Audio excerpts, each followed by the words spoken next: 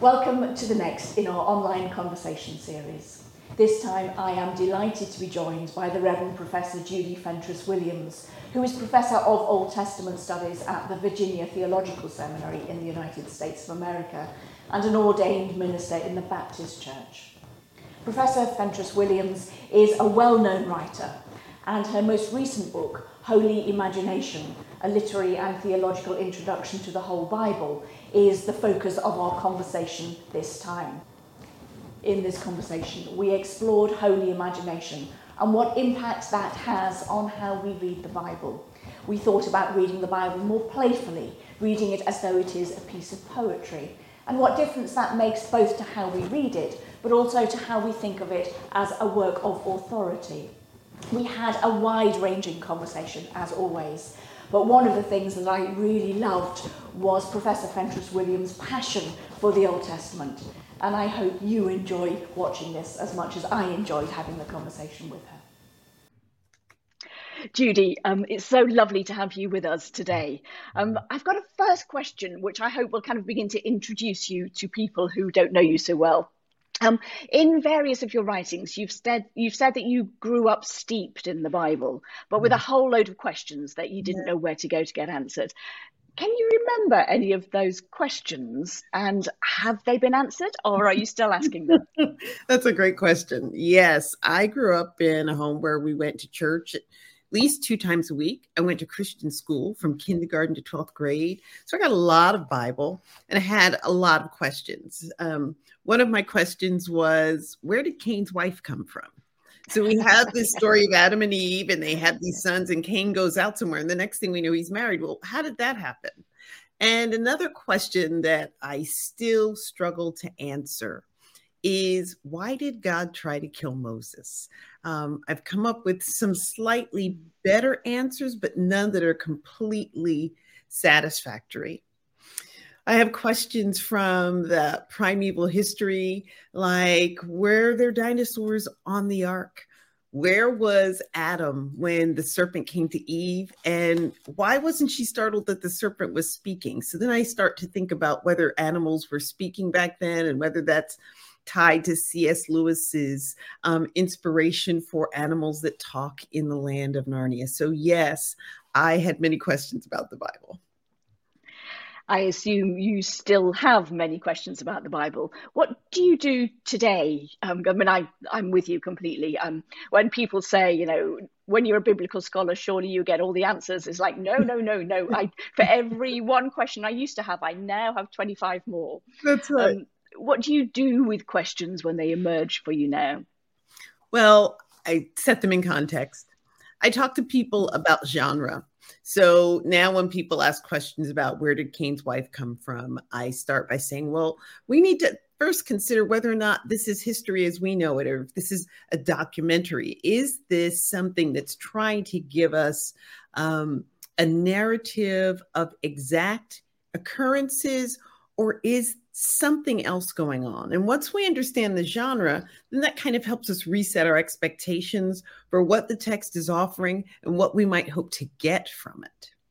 The other thing I do is I tell people I have an open file, and that's my open file questions. And every now and then I get to pull one out, but it does feel like, as you said, for every one that I pull out, I end up putting 3 more in.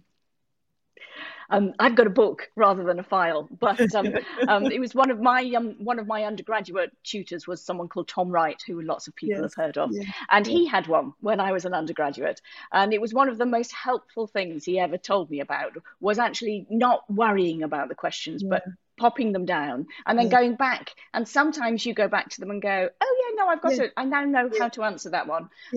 Or as likely as not, you go, but now I've got 3 more to add on to the bottom of that original one. So. Or the other option is sometimes that question doesn't matter as much anymore.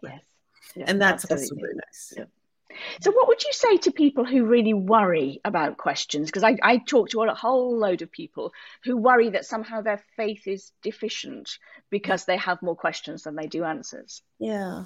So one of the questions that I ask people is, what's at stake? What's at stake for you in getting the right answer, or the making sure that you have it down? And when we start down that path, one of the next things that inevitably comes up is this very narrow understanding of what the Bible is and how the Bible conveys truth and what kind of truth it is. One of the other things I encounter with questions like that when I talk to people from the Western world is a sense of ownership.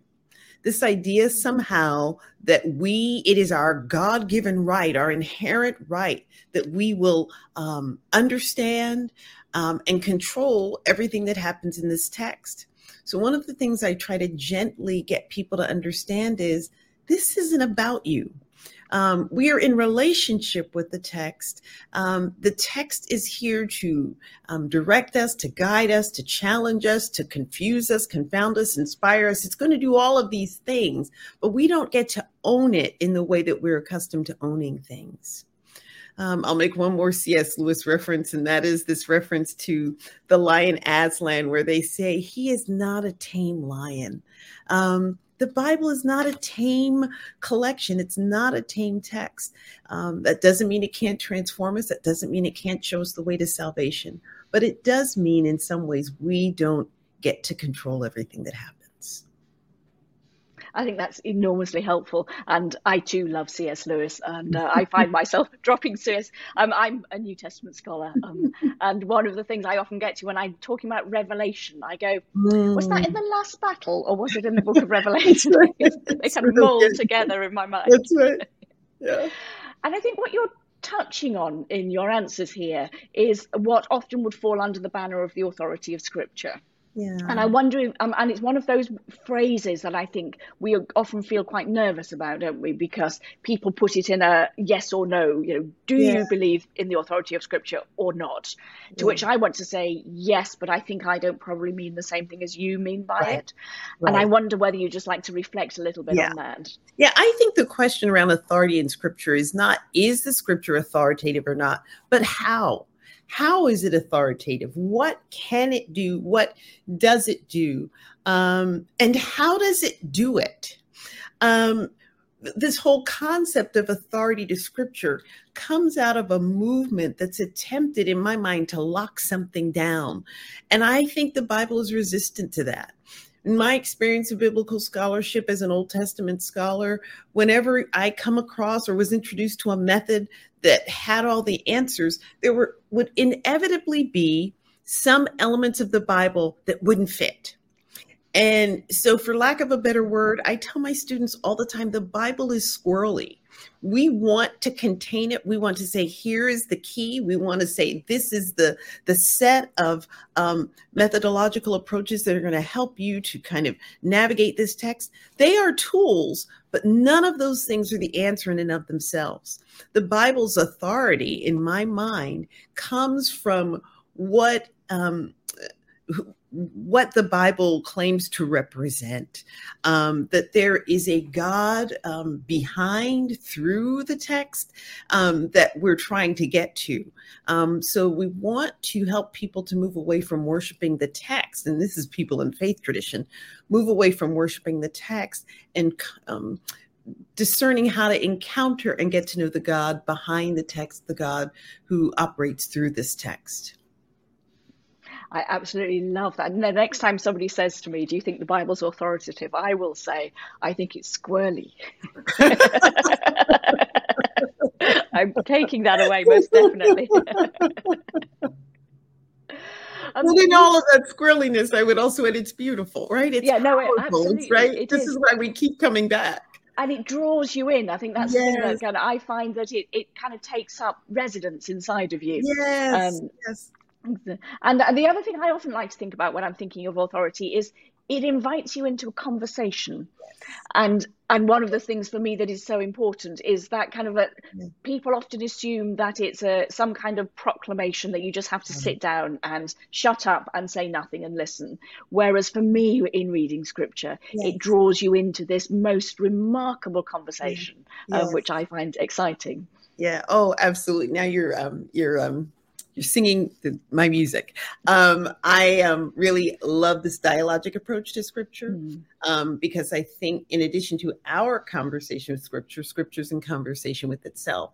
And this is often where people get into trouble, right? Because they pick up one piece of the text and they run with it. And what we want to say is that's a part of a larger conversation. It's not unlike when I was a child, I'd come into the room and my mother was on the phone and I'm listening and I think I know what's going on, but I don't know what's on the other side. I don't know who she's speaking to or what they're saying. We do this with the Bible all the time.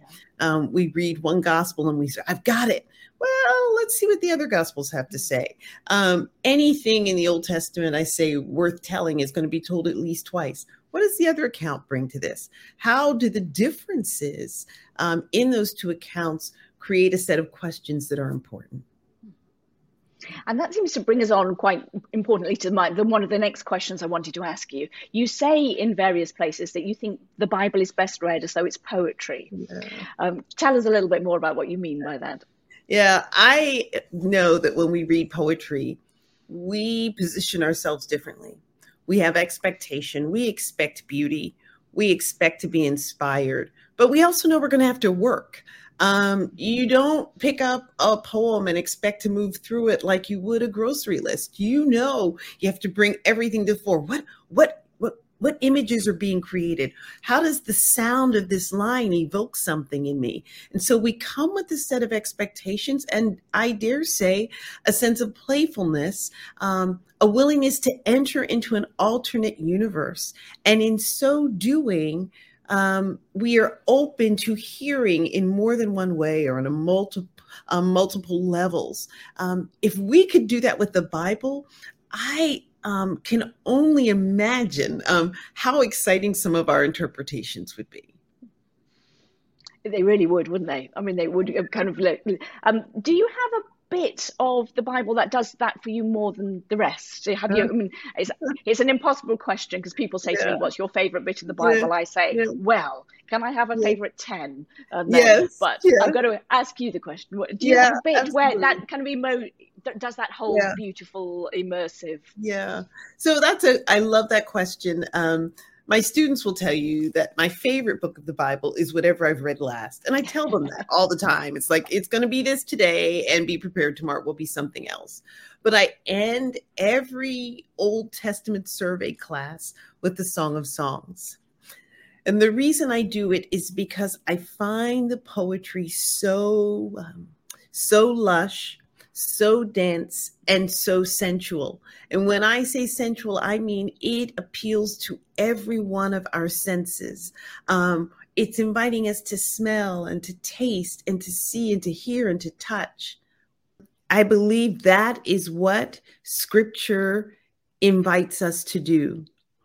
The other thing that I love about the Song of Songs is that the Song of Songs is focused on desire and longing. And it seems to me these are the two moments that get enacted again and again and again in Scripture. Being together and the joy of being together and all the longing that comes with being apart and the tremendous desire to be back together again. This is our story in our relationship with God. And so I think I would use the Song of Songs. And the other thing I love about the Song of Songs, I would say, is the prominence of the female voice, that the man and the woman are there in dialogue, in conversation together. And that kind of takes us on to my next question, which is about imagination. The title of your book it talks about a holy imagination. What is one of those and how do we cultivate it, do you think? Yeah. So that title comes from something that you see in the Black preaching tradition, where a preacher will say, if I were to use my sanctified imagination, or when I use my sanctified imagination. And that's the clue to the congregation and to the audience that he's stepping out away from the words on the page and actually kind of stepping in between the words into the gaps of Scripture and imagining through them. And I love the fact that it happens regularly in that space and that we're invited to do it. I see that same thing happening, for example, in godly play, when people get to say, I wonder. And so I think sanctified imagination is what the Bible stimulates in us with what it says and what it doesn't say. So that when I go back to the question I can't answer, about Eve in the garden and the serpent talking to her and where was Adam, those questions actually can be the springboard for some deeper understanding of what is in Scripture.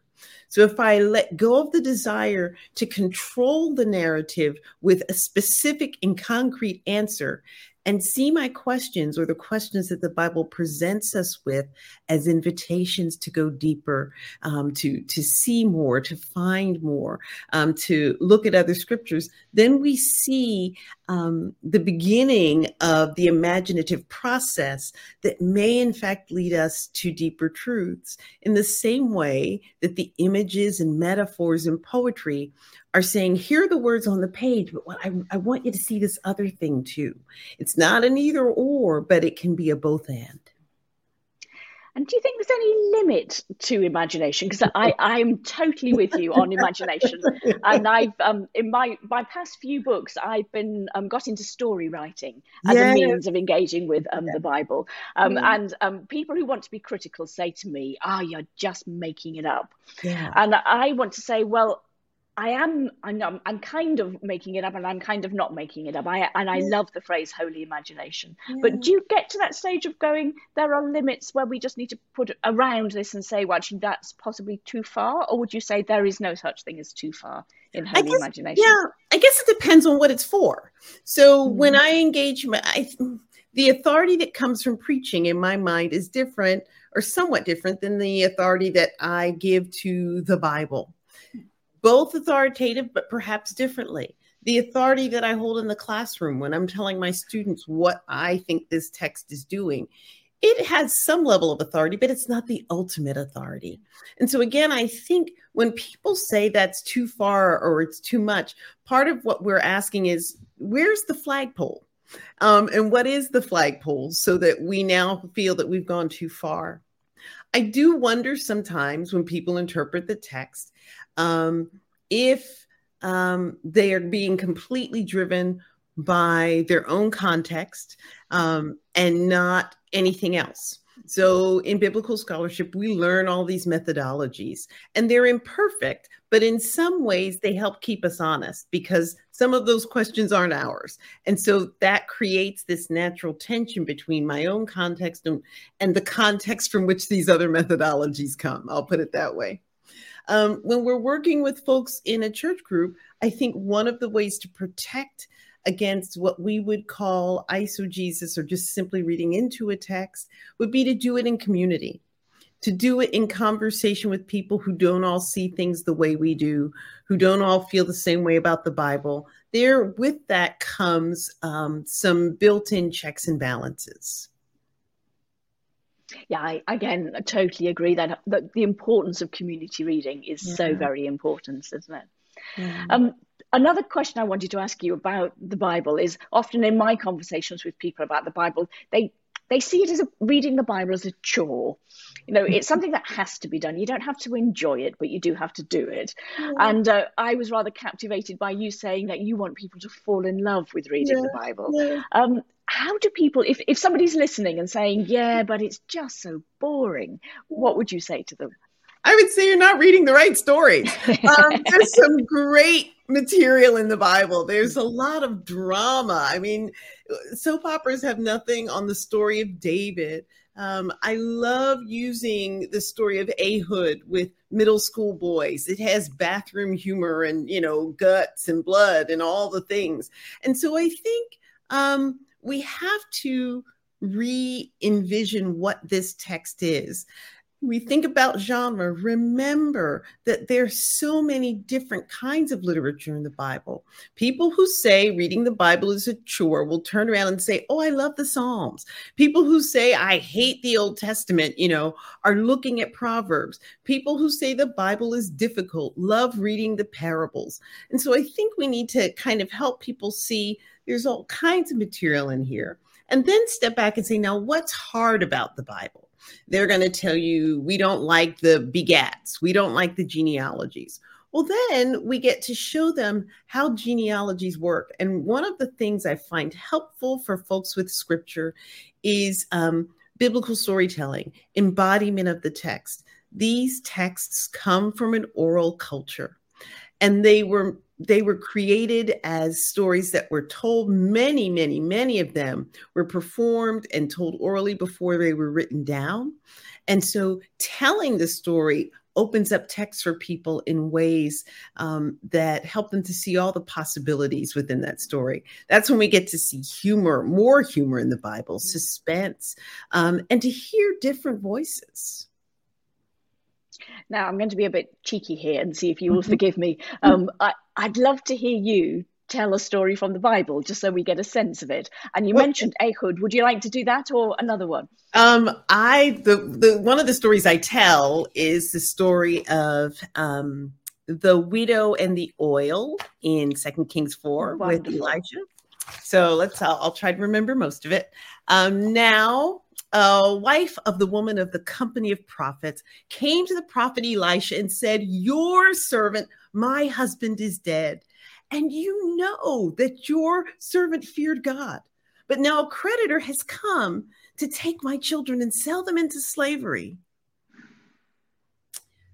And Elisha said, What shall I do for you? What do you have in your house? She said, Your servant has nothing.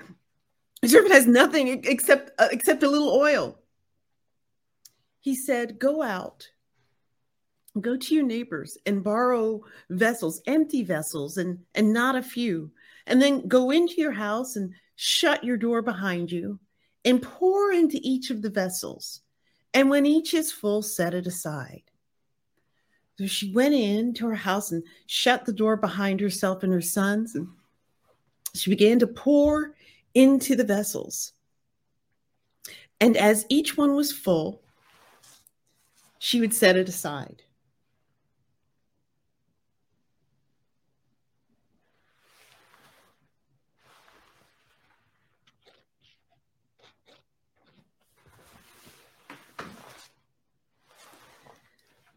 When the last one was full, she said to her son, "Bring me another vessel." And he said, "There are no more." And then the oil stopped flowing. So she went to the man of God and told him what happened. And he said, "Go and sell the oil and pay off your debts. And then you and your sons can live on the rest."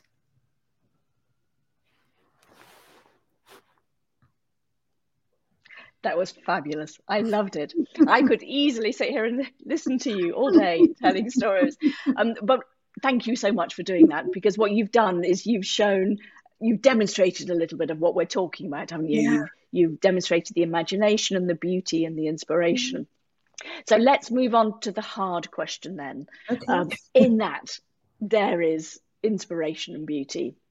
What about, say, the story of the Levite's concubine in the book of Judges? Yes. Or one of those other really horrible stories that you hear it and you think, I can't even listen to this. It's so awful.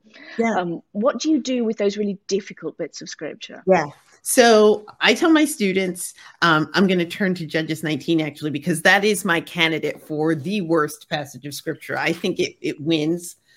Free and clear. So I say to them, this is a terrible story. And we do all of the trigger warnings. And then I say, if we are saying that this text has some value, what might the value be? And we can't have that conversation unless we engage the text. So when we do the kind of historical critical analysis, one of the things we look at will be where it happens. It happens in Gibeah. What do we know about Gibeah? That's where Saul is from. We have another story about Saul cutting an ox into 12 pieces and sending it out. So there are all these illusions that make us think we want to tie these things together. But one of the things that I want to point out in the midst of all the horror of this story is what the story says at the end. Has such a thing ever happened since the day that the Israelites came up from the land of Egypt into this day. Here are the last words. Consider it, take counsel, and speak out. So one thing we want to make clear is that just because the Bible has violence, it's not always condoning violence. Sometimes it seems like it is, but this is not one of those moments. Here it is saying this horrible thing, consider it, take counsel, and speak out. I wonder if we might think about using this text as a way of speaking out against violence against women, the violence that comes from men in women's lives or women in women's lives, and from those in authority who allow it. The father is complicit in this story, and I want us to kind of go further and say, not only is the father complicit, but the culture is complicit. And is this horrible story here to say, let's speak out against the system that allows this to happen, the individuals who turn a blind eye, and those who enact or perpetrate violence against others. So I want to take a text like this and find a way for us to use it so that these things don't happen anymore. In a theological sense, or I don't know if I want to say theological, in historical critical sense, in the book of Judges, it comes in this grouping of materials at the end that says, in those days, there was no king in Israel. And so part of what's happening in the movement of the book is that it's trying to show us this is a state of anarchy. The editors are trying to make a case for a king. This is what anarchy looks like. From a theological perspective and a sociological perspective, I want to say a godless society, or the indicators of a godless society, are societies that don't take care of the least of these. So I'm okay with people saying Judges 19 offends me, but I'm going to ask those same people, and what are you doing about violence that is enacted against women and children in the world today? So I want us to kind of take the discomfort from this, because we should be discomfited. We should be offended, but we're also called to act. And so often what I encounter are people who kind of cross their arms and say, this is why I don't like the Bible. And I'm like, okay, fair enough. But are you doing anything about these situations? We can't go back here, but we can do something about these things that happen in the world today. And I think in a way, what you're absolutely drawing us back to is what we've been talking about throughout this whole conversation, is that it's how we read the Bible. Yeah. And our big mistake is, I distinctly remember once being asked to read Judges 19 in the context of worship. And then in the Church of England, you finish your reading with, this is the word of the Lord. And I kind of wanted to go, right, let's talk about this. Yeah. It's one of those kind of really difficult things, isn't it? But if in fact, sometimes I hear people say, rather than this is the word of the Lord, but hear the word of the Lord. Or hear ends the reading. Yes. Yes. Which is probably the easier thing to say.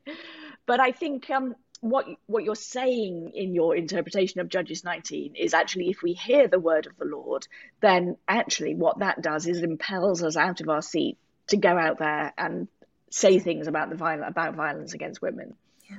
Yeah. And you alluded a little bit in your answer, and I just want to pick it up because it's really important, I think, to the historical critical reading of Scripture, and recognizing that the books are being written to tell people things, and they're telling them things that are more than just the stories. And we often miss that, I think. Yeah. And I wondered if you just wanted to talk about that a little bit more. Yeah. So the historical critical method that we were exposed to in our training, those two words are very telling. Critical. This is a movement that is saying we need to read the Bible in ways other than for devotion. We want to be critical of this text. We want to not just read it, but look through it, look behind it, analyze it. And we want to do it in a way that fits into some kind of historical rubric, whether that be the history of the development of religion or the history of the development of the text or archaeology. And all of this is shaped by the Enlightenment, this sense that this study of the text, this endeavor, is a legitimate and a scientific thing. The historical critical method matters because it is important to see the historical context, the archaeological context, the literary development. All of those things matter, but it is not a perfect science. Because as we said before, the Bible is squirrely, the Bible is messy, and so it works sometimes and sometimes it doesn't. But I do recommend that we think of every method as a tool, and we use tools when they work, and when they don't, we try another one. That methodology, that set of methodologies, I believe holds us to a practice that we can hold in tension and or in dialogue with our own context. What I mean by that is that as an African-American woman, my ear is very much attuned to the literary and storytelling components in Scripture, that I want to uphold and celebrate those aspects of the text. But I don't want to forget that this story happens in a particular time and context. And that time and context shapes how far I am able to stretch the interpretation. So when you were asking earlier, how far can you go? I think some of these methods help provide some parameters for how far we can go with interpreting a text.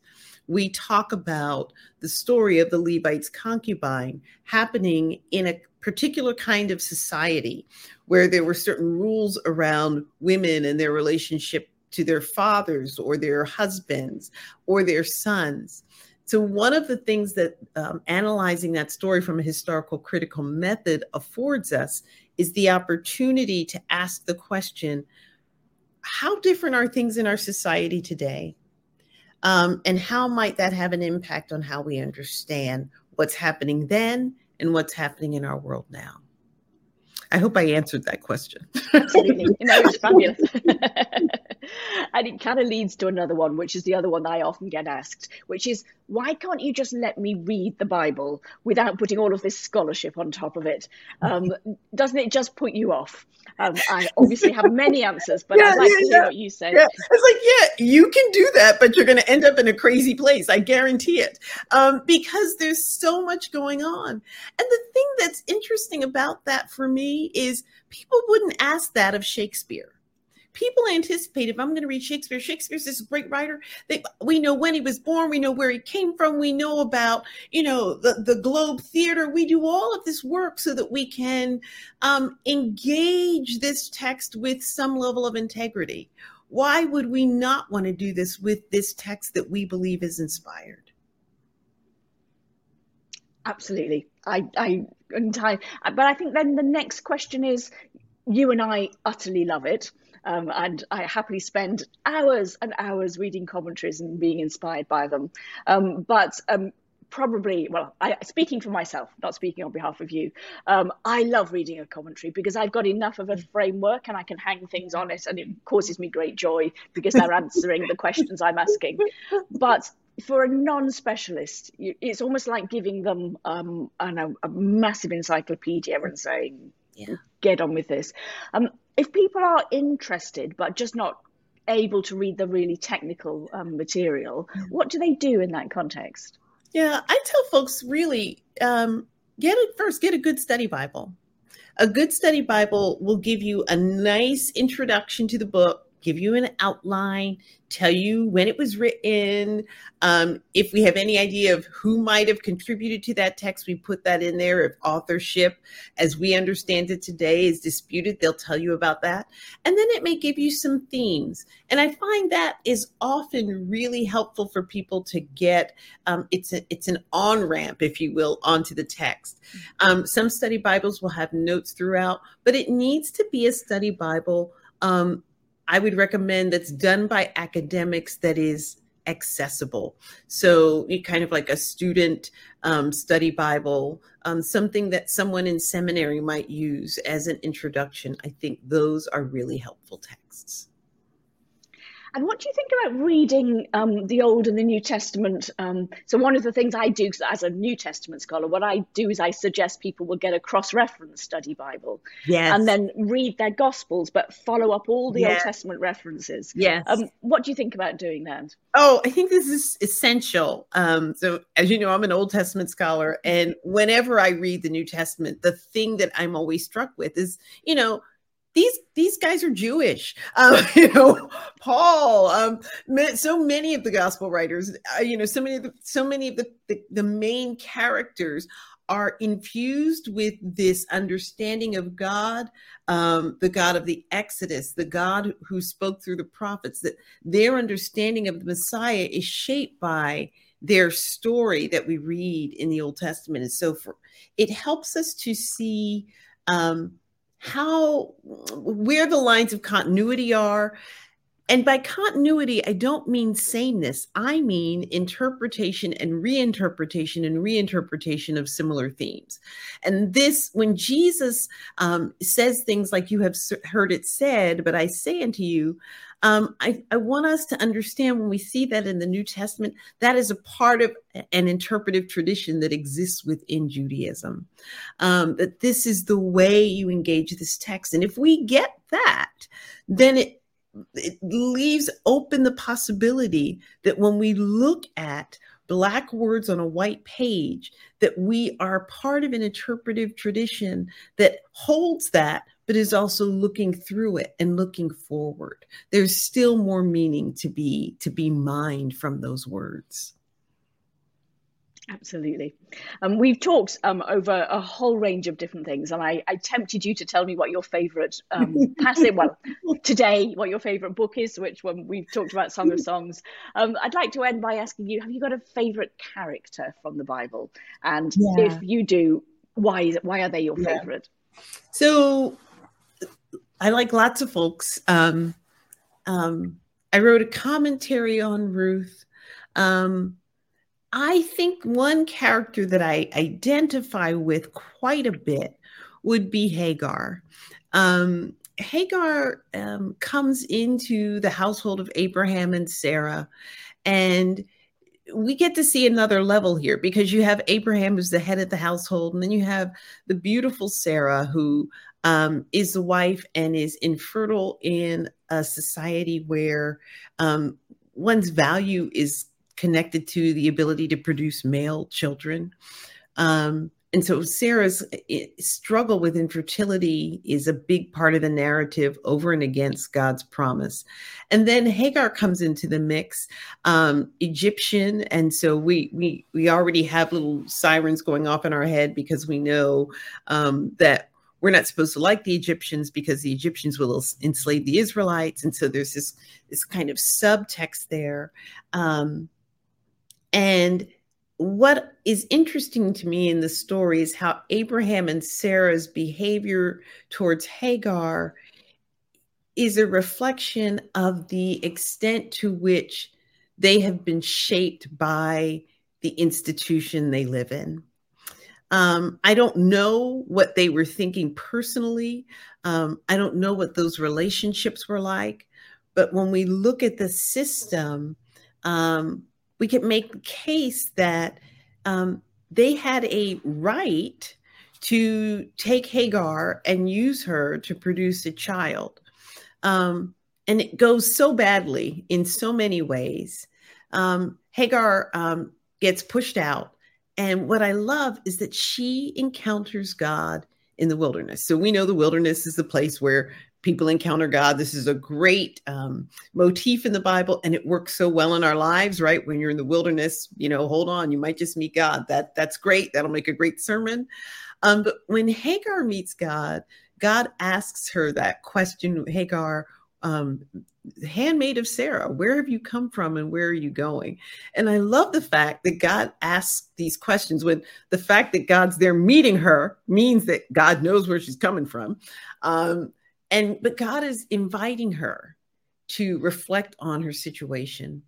God blesses her in this unthinkable way, makes a promise to her directly about her descendants, then does this really crazy thing, tells her to go back and gives her a promise about her son that's kind of, what does that mean? He will be a wild ass of a man with his hand against everyone and everyone's hand against him. Is that a good thing? And then after all of that, she names God. And the name she gives to God is El Roi, the God who sees. So what I love about this character is that although she may feel marginalized, put out, in so many ways, disregarded or discounted, God sees her and she names God. So Hagar reminds us of a God who sees the people that no one else sees. And so I love the idea that our context gives us an opportunity to see God in a unique way. Yeah. Yeah. And then even in the worst of times, we can still. And I love that kind of slight play on words in the El Roi, because it's kind of the God who sees, but also I've seen the God who sees. And, you get kind of, and that's really kind of lovely that, Hagar in the midst of that absolutely awful situation and the misery and the having to go back says, actually, I am seen. And now I've seen the one who sees me. I mean, it's not like a fairy tale ending, right? Yes. But it is survival. Yeah. Judy, it's been so fun chatting with you. Thank you so much. It was my pleasure. Thank you.